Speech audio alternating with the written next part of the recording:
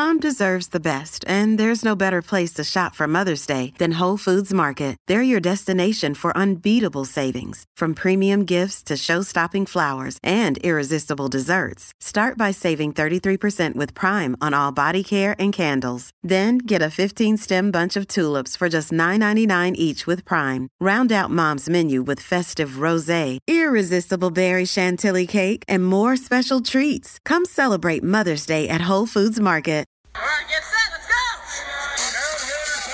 go! This is the Kolb Strong Power Podcast with your host, Jimmy Kolb. It is my pleasure to share my knowledge here with you on all things powerlifting, equipped lifting, and competing. Each week I'll be answering your questions, sharing my training tips, with heavy emphasis on bench pressing. How's it going, everybody? I'm really happy to have you here today. It is a powerful Wednesday. It is a topic of conversation with episode 11 of this Power Podcast. Before I begin, did you know that the bench used to be a contested lift that was performed on the floor?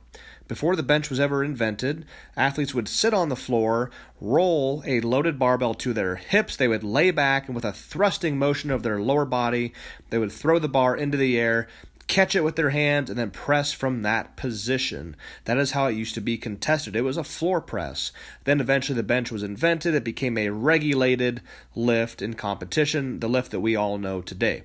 So the topic of today is, should I be using a RAM or a similar bench tool before I start my big shirted sets in my workouts?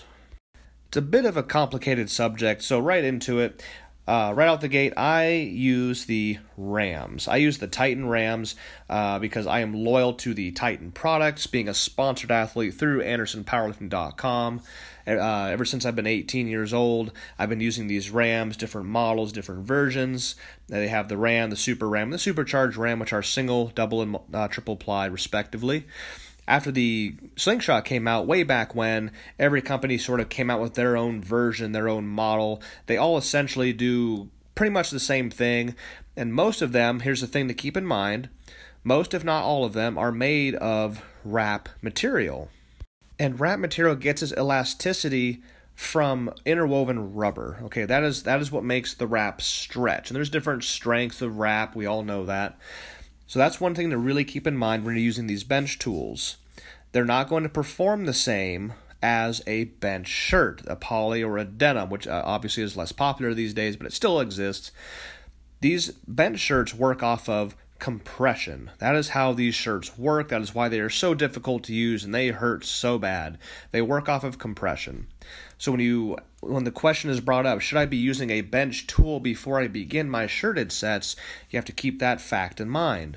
These bench tools are going to perform and aid you in a completely different manner than these bench shirts. Instead of compression, it is going to work off of that elasticity of the rubber and the rebound.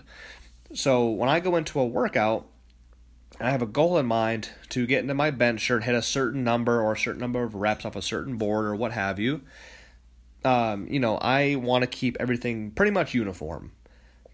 The bench shirt performs in a certain way, and the bench tool performs in a different way. So I don't like mixing the two. This is because, obviously, I compete with real bench shirts. I compete with the polys, what are legal in the competitions, single ply, multiply, and whatever. And I want to spend all of my time and focus in that workout continuing to master and perfect my technique with the bench shirt. Because as we all know, it takes years of dedicated hard work and consistency to be good and efficient in these polyester bench shirts. They are very difficult to use and they can be painful. When you get into the multiply stuff, a lot of pressure.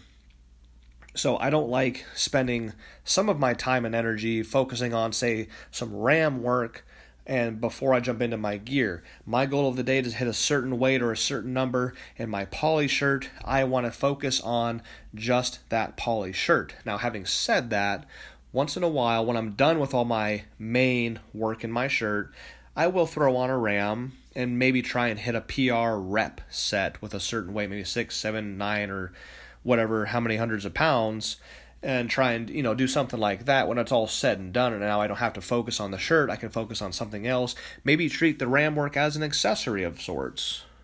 Or there are days where I will do just RAM work. I will just get in my supercharged RAM for the day. Maybe I don't feel like getting in my shirt. Maybe I don't want to stretch it out more of that workout, or maybe my skin hasn't grown back on the back of my arms yet, and I'm just not feeling it. So I can get in my supercharged RAM, still handle a lot of weight, get weights to touch a lot easier because they are easier to use. There's not really a groove involved. You just bring the weight down and it touches and you can throw it back up. That's a good way to get some good work in without really feeling the stress of a bench shirt. Again, I do still use a lot of weight. I don't particularly like going light. I never have. But it is a good change up. It is a good way for me to handle the heavy loads without the stress of the bench shirt. Maybe I'm far enough from a competition where I don't really need to bench in my shirt every single weekend. About 3 months out, that's a no-brainer. I will be in my shirt every single weekend. And then obviously the RAM will be used as an accessory tool, maybe on my accessory Wednesday, my not shirted bench day, because the supercharged RAM is not a shirt, it is a bench tool, perfect for training. But yeah, no, I will only focus on one item at a time, so to speak. The only exception to that general rule that I follow of having one set material for the day is, let's say I'm very prone to getting a lot of knots in my pectorals. For whatever reason, I've always had that problem. I'll get a knot in my pec and it will sting and it will hurt. And obviously the only way to get those things out is by applying an immense amount of pressure. A muscle put under tension will knot up, and a knotted muscle put under tension will loosen up. And I will have bruising.